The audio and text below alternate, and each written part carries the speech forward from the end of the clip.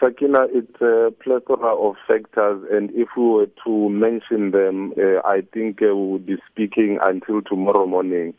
The countless scandals that the president is always engulfed in, the fact that the NEC has failed to hold him to account, and the fact that structures of the ANC have been hijacked and captured and are no longer functioning and are effectively bogus, some of them, and comrades on the ground in branches effectively being suffocated and can't even breathe anymore.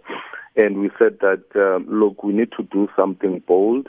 We need to be able to go and speak to the leadership and say enough is enough, because even the dramatic loss at the elections in metros and dramatic drop in numbers across the provinces, except for KZN because of NFP not being able to register to participate in elections, just showed that something drastic needs to be done. Society is being fed up. We need to arrest the rot, especially as ordinary branch members, and give hope and voices to the countless of people who want to say something but are scared. But what exactly is happening at branch level? The ANC Women's League has come out and said, you guys, the people organizing hashtag Occupy Luthuli House, you're a bunch of cowards who are afraid to participate in the structures of the ANC. So you say the branches are captured, but what exactly does that mean? Well, it's fairly simple, and I would expect that the Women's League would have that posture, Sakina, because some of our branches actually are not even branches anymore. They are just bogus structures that are created when people are going to Congress. It's effectively you sitting there in your studio, Sakina. You can just mobilize 100 signatures and sign 100 forms from different people that are not even members, and you simply have a branch, and then you use that to go and contest as a delegate. And then post that Congress, there is no particular branch, but every time there needs to be a defending of the current mess that we're in, those so-called branches in inverted commas will be standing up and speaking.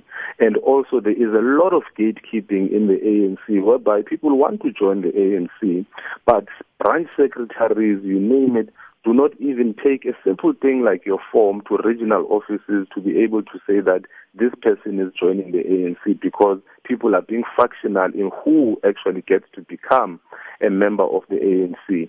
And also, ordinary branch members, they want to express their views, but they're always being suppressed by upper structures. A case in point is the issue of the Constitutional Court finding that said the president is no longer fit to hold office. And the National Executive Committee effectively shoved down the throats of branches an apology, which we all know was just a bogus and hogwash at the end of the day.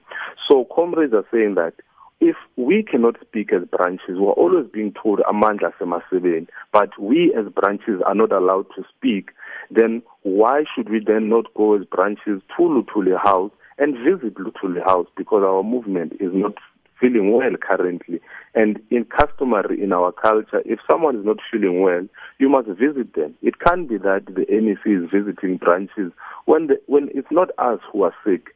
It is the leadership of the ANC that is currently not feeling well. But, just in fairness, the Constitutional Court ruling didn't actually say the president is not fit to hold office, in those terms. But talking about what's happening at branch level and some of your concerns, is the ANC leadership not aware of these?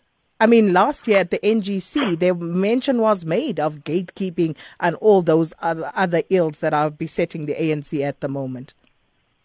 Sakina, the leadership is very much aware, but when you've got a scenario where factionalism is rampant in the ANC, it is very difficult for people who see even the wrong to actually act on it. Because when factionalists are leading, Sakina, if the clock says 2 o'clock and they say the time is 4 o'clock. Even if the time is 2 o'clock, but they'll tell you that it's 4 o'clock because the faction has determined that time now is 4 o'clock. So it does not matter what type of sense you are bringing to the table, or logic, or superior logic, or trying to persuade each other using logic. It does not work. What works is factionalism, it's vote buying, you name it. So we cannot say that the leadership is not seeing it. It is seeing it. Hence, we're saying that the NEC itself has failed to hold the president to account.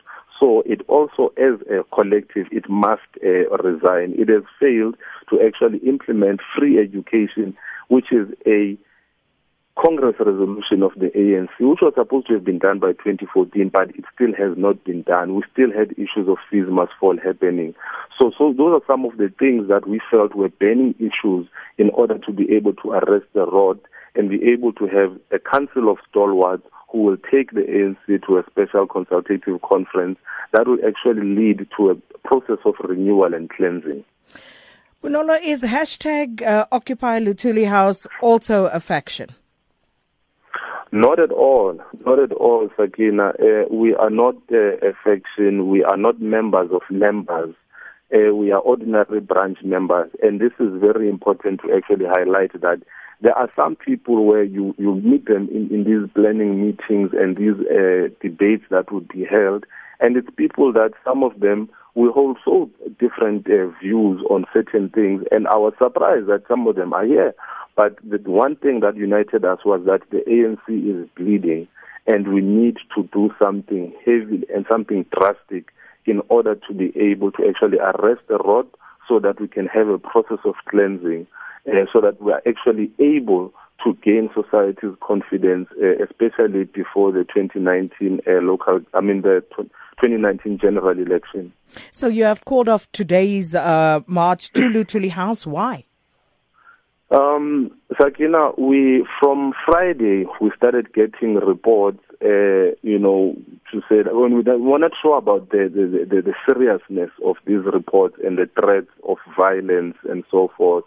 But as the weekend progressed, we saw that, look, this thing is serious. And then yesterday, after a media briefing, there was a meeting, and we actually then assessing our readiness, and we're getting all of these reports from different parts of the country of people coming in. But then when we did the final tally of numbers, and we said, how feasible is it for us to be able to control the chaos that could happen when you have, let's say, 5,000 people saying they're coming to occupy, and then you've got another, what you call 6,000 as the president of the ANC Youth League had said they're going to defend. And then you've got MKVA saying that they are going to meet us and they are going to bazosifaka imvubu. And then we said, look, given that these threats are now credible, and also our people who are in certain institutions telling us that, look, there is a possibility of a bloodbath here. And we said that, look, it's not going to serve us as the ANC to have us fighting each other in front of the entire world and being a laughingstock of capital especially. So we said that, look, rather we tell our comrades, look, just stay at home, just hold it until we know exactly what is plotting, because we cannot go and put our fellow brothers and sisters in the line of fire. And we actually simoshe into enhle and have people and maybe have fatalities when we could have avoided them. And hence we said that the leaders of this movement, because we are at the forefront, are still going to gather today at Beyers Naude Square at 8 o'clock, and they are going to walk towards Luthuli House. It's not a march. When we're visiting Luthuli House, like every other ANC member is allowed to visit the headquarters of the movement.